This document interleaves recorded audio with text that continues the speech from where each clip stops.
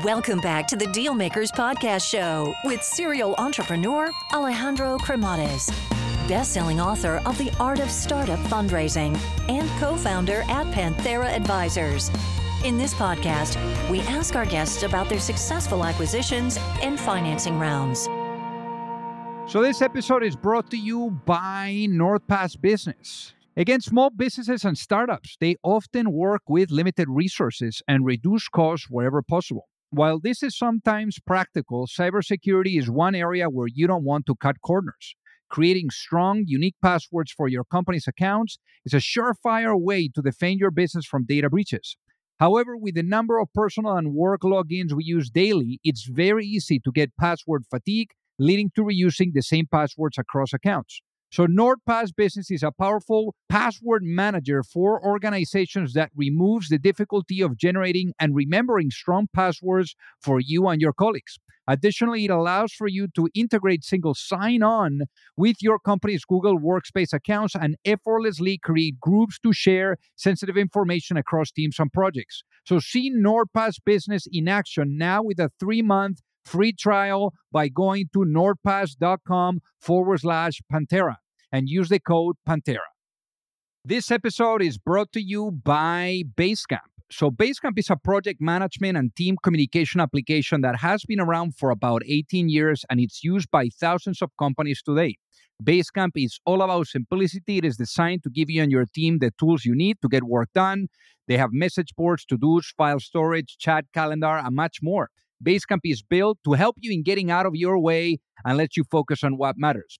Again, like when you're adding a bunch of people, there's a bunch of files that need to be shared. You need to be effective. And that's where Basecamp comes in. They actually are from the guys that brought to you 37 Signals. And really, they help in making decisions simple and also effective. So go to Basecamp. Their pricing is simple, and they give you the all really the features in a single plan. No upsells, no upgrades. Go to basecamp.com/dealmakers and try Basecamp for free. No credit card required and cancel at any time. Thank you, Basecamp, for sponsoring this episode. Alrighty, hello everyone, and welcome to the Dealmaker Show. So today we have a really incredible founder. We're going to be talking about building, scaling, also a very interesting transaction that, he's done as well with a private equity firm and how, they actually, they structure that. But nevertheless, I think that you're all going to find this very inspiring. So without further ado, let's welcome our guest today, Ryan Begin. Welcome to the show. Thank you. I appreciate it. Thanks for the opportunity, Alejandro. So let's do a little of a walk through memory lane, Ryan. So originally, out of Maine. So how was life growing up? Slow, remote, somewhat isolated, as you could imagine, but, foundational. I think growing up, the opportunity to explore, work with, machinery and tools and sort of explore different systems and electronics, mechanical. It was really unique. Now, also very unique, the fact that you were very much into problems, into engineering, so to speak, and you were also the very first person in your family to go to college. So how did you get into the whole problem solving, engineering thing and also becoming the first family member to go to college? I think it's funny. I look back now and I look at my family, I look at my son, and I can sort of see the same curiosity, wanting to take things apart and rebuild them in your own way. And I think a lot of people have these experiences. I had the unique opportunity, had a machine shop with my uncle and very large garages and tools to do some interesting things, and a lot of family support. My father bought me my first 5 boxes of used electronics and an oscilloscope, and just playing with this equipment. It then translated into electronics in high school so going into vocational, which I think is a little taboo sometimes when you think about like going into voc is like that trade element. But as I thought about going into university and electrical engineering, I had a completely different foundational skill set than anybody else that I interacted with at school. So then let's talk about life after school. So getting into, the whole thing, around solar, cars and really good stuff. How did you venture into all of that? So I think building things and playing with things when I was home, high school, and trying to invent. And now here's this team, university supported. We were raising money with General Electric and GM, and so it was a completely different experience at a much higher, more professional scale. The leader of our solar car team has gone on to create a renewable energy company that has gone public, which is really exciting to see that journey for him.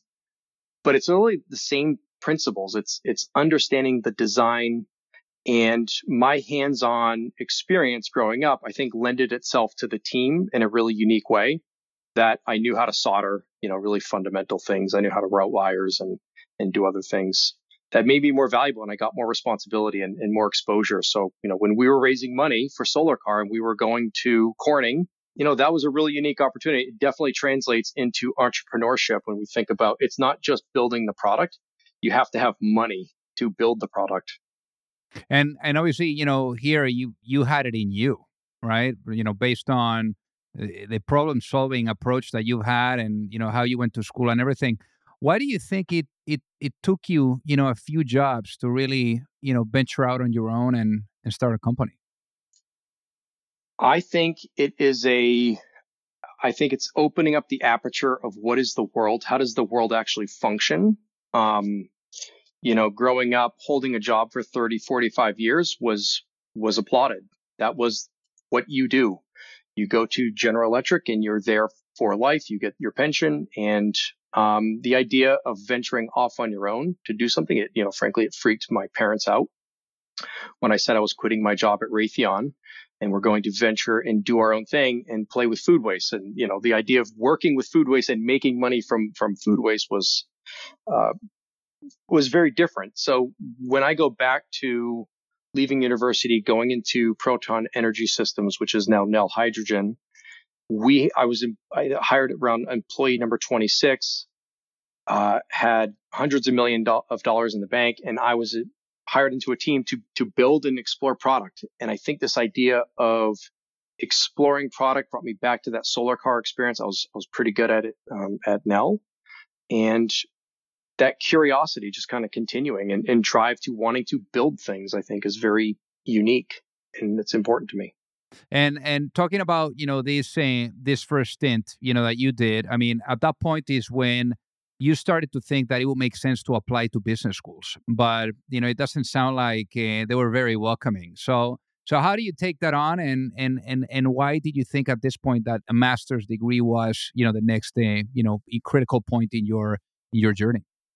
So I saw when I was at Proton the pushing into a new frontier and trying to create an industry that didn't exist. I don't think that I didn't have the requisite skill set to really recognize how do you make this product work and create cash flow. It's a really different experience growing up and learning how to lay out op amps, but now you're trying to create balance sheets. So going into business, trying to get into business school, I thought that was my path. Clearly, it wasn't after being rejected by every school. And I knew that I wanted an opportunity to maybe take a step back and add to my toolbox. So controls and, really going deeper into electrical engineering. At that point in time, the idea of neural nets, this is circa 2001, 2002. We were programming fuzzy logic controllers at that point. This was sort of like brand new cutting edge type things. So I think, opening up, going back and sort of resetting within university created that opportunity to go then back into the working world.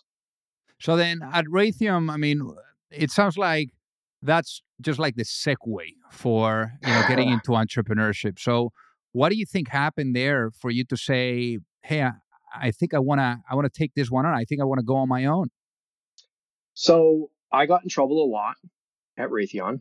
I brought my Proton Energy ingenuity entrepreneurial hat with me into Raytheon, and it really wasn't welcomed. I had a boss. I remember I took initiative to do a project. I found a rather important issue, but I sort of broke chain of command, and he was screaming at me in his office. I think that was the point I realized this is not the right environment for me. I want to solve problems. I want to make an impact. And so I started, talking with folks and trying to understand what other opportunities. I knew I wanted to get back to renewable energy, between solar car and green hydrogen, and seeing what was happening. I think if you look at like the clean tech revolution, it was clean tech 1.0 in the 2010, there was a reawakening. So around 2007, getting in early into that time frame, that's where I decided to take the leap of faith and hook up with other entrepreneurs to create something from scratch. It's hard. So then what happened next? Mistakes, movement. I mean, we really trying to create, very similar to my experiences at Proton, trying to create an industry that doesn't exist. And how do you make money doing that? How do you protect your intellectual property? How do you fundraise when investors don't quite understand what it is you're doing and why you're doing it? Do they really understand the problem? Do you have the right solution? Is it scalable? So it was a journey after that. And for the people that are listening to get it, what ended up being the business model of Divert? How do you guys make money? So we started with this concept of behind the grocery store, taking their wasted food and turning it into renewable energy. So this is a biological process called anaerobic digestion. And what happens is you're effectively taking the carbon that's locked up in food. You have bacteria, methanogens that are consuming that food and turning it into biogas. Biogas is about 60% methane, so it's very similar in molecular structure to natural gas. So it's a renewable fuel. It comes from waste. It's stable. It's somewhat mature technology. It happens naturally. And we were doing this behind the grocery store. And like, what a stupid idea. Because when you think about the problem we were solving, and you think about wasted food across the United States, 63 million tons. And here we are with a really focused product that our customer was excited. So we did have validation on the customer side. We built our first system. It kind of worked. And we realized that it just wasn't a scalable solution. We then sort of went back and we pulled ourselves to understand what is working really well, what's novel about what we're doing, and what's not working. These same principles of pulling back and really self-evaluating, is this the right solution for the market? We're still doing these today as we introduce new products and new solutions to solve the wasted food crisis. So obviously on the business model, you guys had to tweak it, quite a bit. And when it comes to also combining that with a canvas and really having, like entrepreneurs do, they have their own, canvas in their own head. And it's all about being able to translate what you're thinking and what you're dreaming into a picture that you can really translate to others that can help you in the right direction, in the same direction that you're hoping, with the same, kind of like move and, all of that. I mean, how did you go about combining those two in order to really, hit that product market fit? I think you have to have conviction and humility, and they have to coexist, and they really do not want to coexist. Those are competing for your attention. I think for your own value, as you sort of see yourself and how am I spending my time? Am I solving the right problem? It's a really hard thing to do, to take a look at something that you spent years working on and saying, maybe this isn't the right solution. Even with a little bit of validation. So when we did that, what we ended up with is putting ourselves on a path to really solving the right problem, doing it at scale. So now we still work with grocery stores. They're our biggest customer base. We're still using anaerobic digestion. We're producing renewable energy, but we found some really creative ways to solve problems, but we can't solve those problems if we don't identify what those problems are or our shortcomings are. And doing that earlier into the process, something else that's incredibly unique about us as a business, we raised $5.4 million over the first 15 years of our existence. And we did that building infrastructure. So we're really having to commit capital to buying pumps and screw presses and other things. So how do you do that? You have to be creative in the approach. A lot of businesses that were kind of doing similar things never made it because they took on too much too fast. And we never went down that path because we were always pushing ourselves. Do we have the right business model? But at the same time, you're out in the market, you're pushing and testing your concepts and thoughts. So you have to be able to pull back and self-evaluate. So was that perhaps what drove avoiding capital? I think avoiding capital came down to not wanting to lose control. We just had, a phenomenal exit this about a year ago with an incredible partner. We would have never gotten there if we had given up control 8 years prior. And the reason is when you move into accepting other cash, they need to put that cash to work. And I think we looked around. There was a competitor of ours, Harvest Power. They raised $400 million from Kleiner Perkins. When they did that, we said, oh no, we are dead. They're just going to eat our lunch and put us out of business and take all of our customers. But they didn't, because what happened, they had a business model that wasn't really fully defined, in our opinion, my opinion, wasn't fully defined. And they then took all that rocket fuel and they just launched that thing into the wrong direction. Meanwhile, we were sort of the tortoise. We were moving through and thinking and working and trying to solve problems to put together the right business model. That just recently we felt that the market was ready, our customers were ready, we were ready, the model was ready, we knew how to make money. Now it's time to push. And I think we're being rewarded for that patience now. So we'll get back to our conversation in a minute. But if you're an entrepreneur or a sales leader, you want to listen to this. Let me tell you about Wingman. Not Tom Cruise. Wingman is a conversation intelligence tool that helps folks like you coach and scale up their sales teams really fast, really easy. Now, I know scaling is not just about hiring. Getting the team up to speed can be the real speed bump. Well, Wingman can help you in getting that. It lets you build call libraries with game tapes relevant to every sales situation, complete with highlights and notes, and it's asynchronous. Repeatable sales training engine. Not just that, Wingman even helps during sales calls with contextual battle cards and monologue alerts. The great thing about Wingman is that it plays nice with all your existing tools like Salesforce, HubSpot, Zoom, Teams, and Google. It even syncs up with Slack so you don't have to log into your CRM all the time for deal updates. So head over to trywingman.com to give it a try. That is trywingman.com. It's just the Wingman your sales needs to really predictably beat revenue targets quarter after quarter. This episode is brought to you by Partner Hero, which provides customer service outsourcing that's built for the needs of scaling and high-growth startups. They offer flexible terms, fast onboarding, and the ability to scale teams quickly. Perfect for fast-growing business.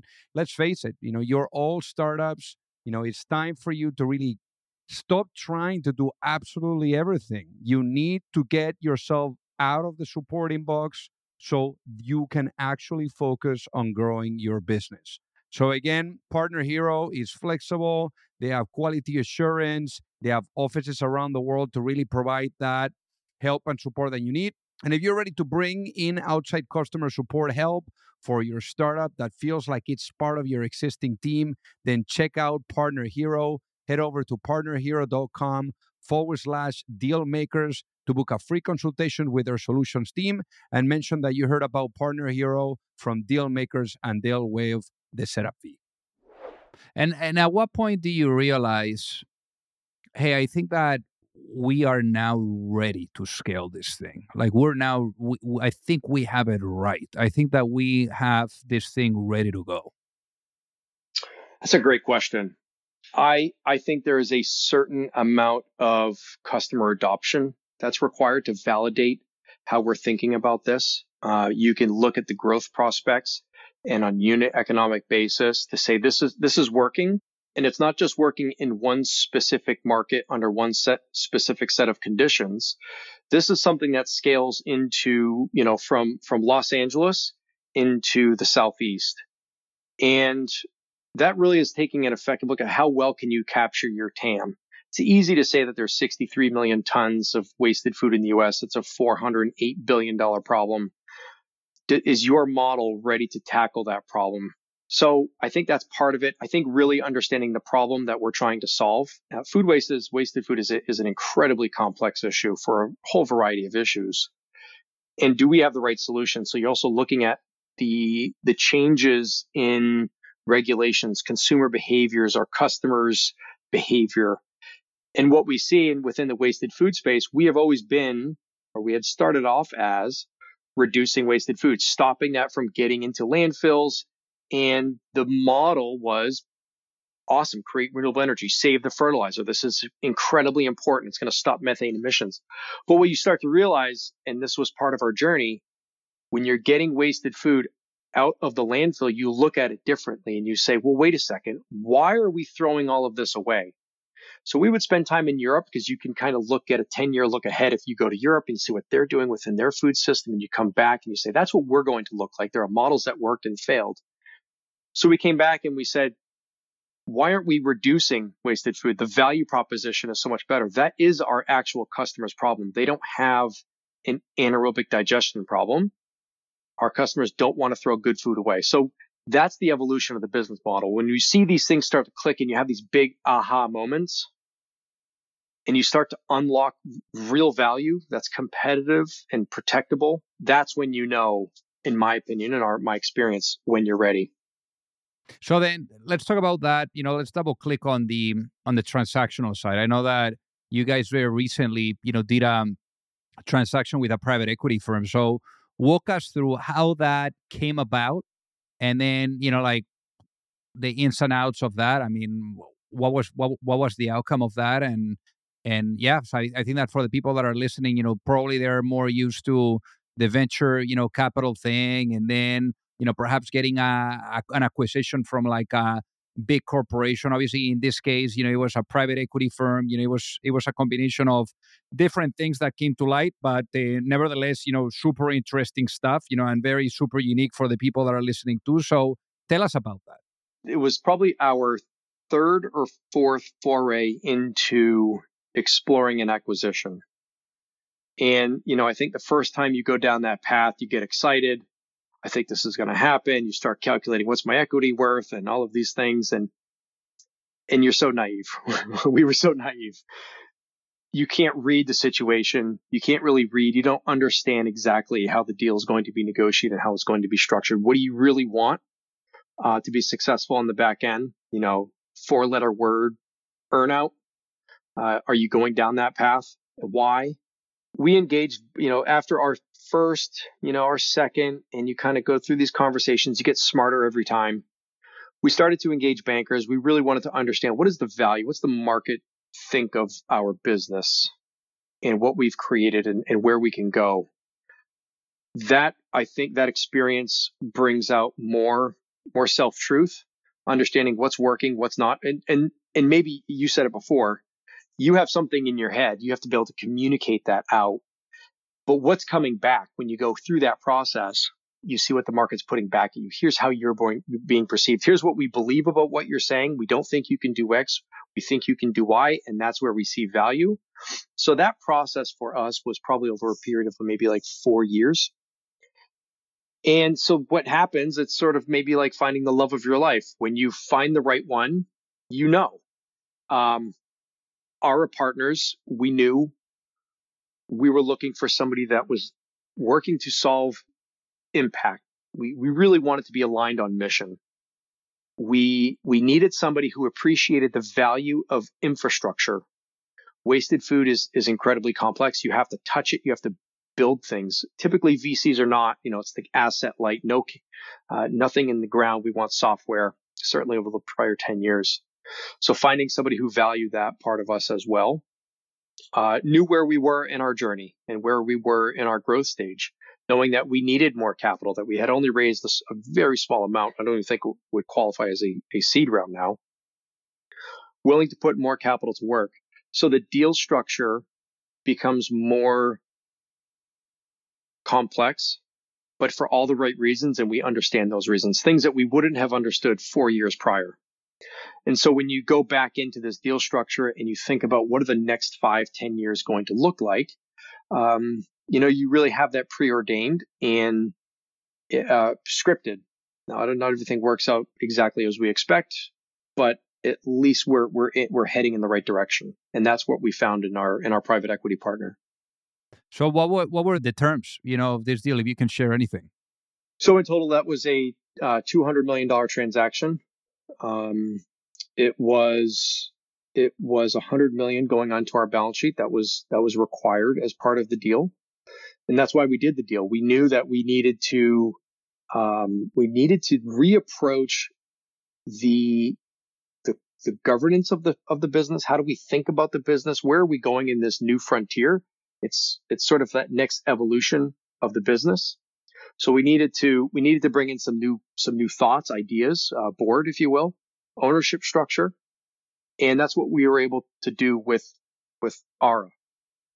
And obviously, talking about where you're heading, I want to ask you something here. I mean, if you were to go to sleep tonight and you wake up in a world where the vision of the company is fully realized, what does that look like? So for us, that would mean that instead of 63 million tons of wasted food being generated across the U.S., we've cut that in half. We have done that with responsible infrastructure. So responsible infrastructure for us is technology enabled. We understand where wasted food is being generated. We're using that infrastructure to drive that data, that intelligence back into the food supply chain. And we've connected the systems in a way that we are reducing food from coming into our facilities, but we're really being paid for that, and we're incentivized on that with nationwide scale.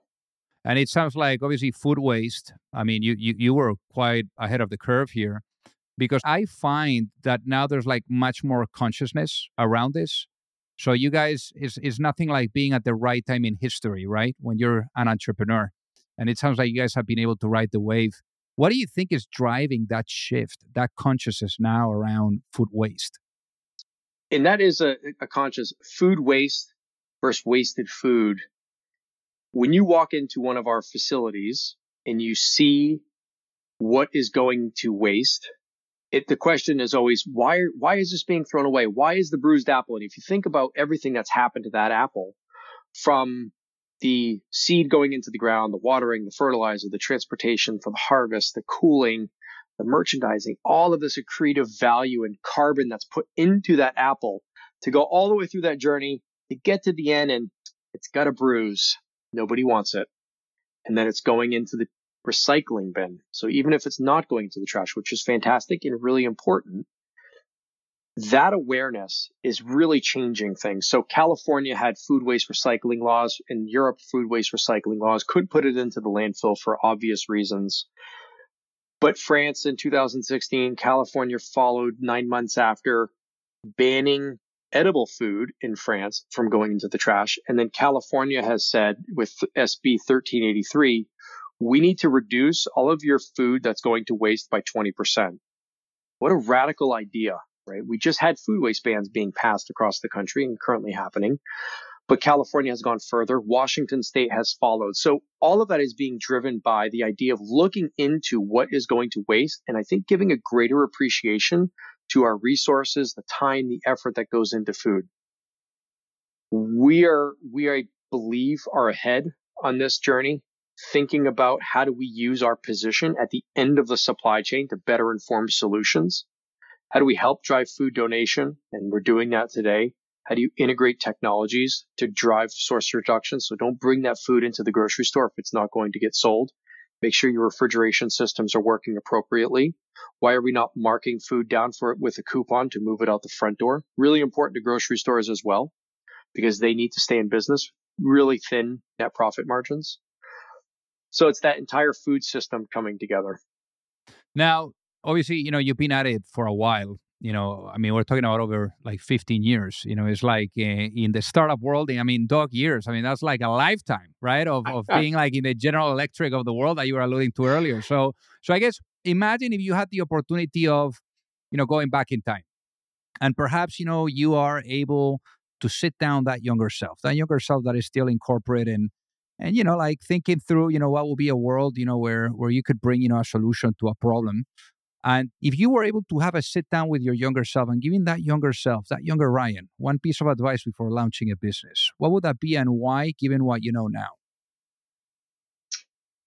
That's interesting because I will frequently go back to what younger Ryan did to make sure he does not do the same things again as we kind of push forward here.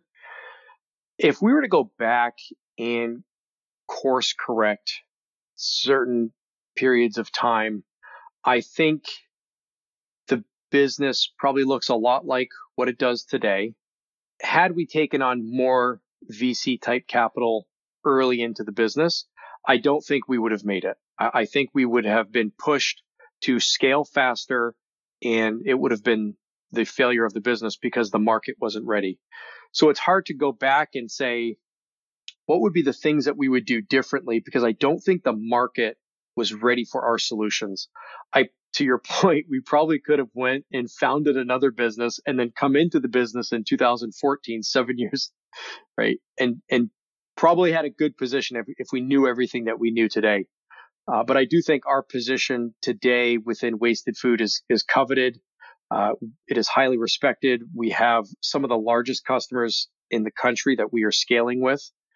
I don't think we have any regrets. I think that there are some things that we might do differently on the capital raising side, the structure of the business, how we approach solutions, maybe getting technology integrated sooner, getting the idea of wasted food into our vocabulary instead of food waste. It's complex. And now one thing that you mentioned there, market ready versus, not market ready. What's the difference between one another? Can you get paid? I think that's a good way to put it, Ryan. So, for the folks that are listening to, that are listening now and that would love to reach out and say hi, what is the best way for them to do so? LinkedIn. That's the only social media I have time for, and I'm on. Amazing. Well, hey, Ryan, thank you so much for being on the Dealmaker Show today. It has been an honor to have you with us. I really appreciate it. Likewise, great opportunity. Thank you so much, Alejandro. If you like the show, make sure that you hit that subscribe button. If you could leave a review as well, that would be fantastic. And if you got any value, either from this episode or from the show itself, share it with a friend. Perhaps they also appreciate it. So also remember that if you need any help, whether it is with your fundraising efforts or with selling your business, you can reach me at alejandro@pantheraadvisors.com. You've reached the end of another episode of the Dealmakers Podcast. For free resources and materials, head over to alejandrocremades.com. Thank you for listening, and see you at the next episode.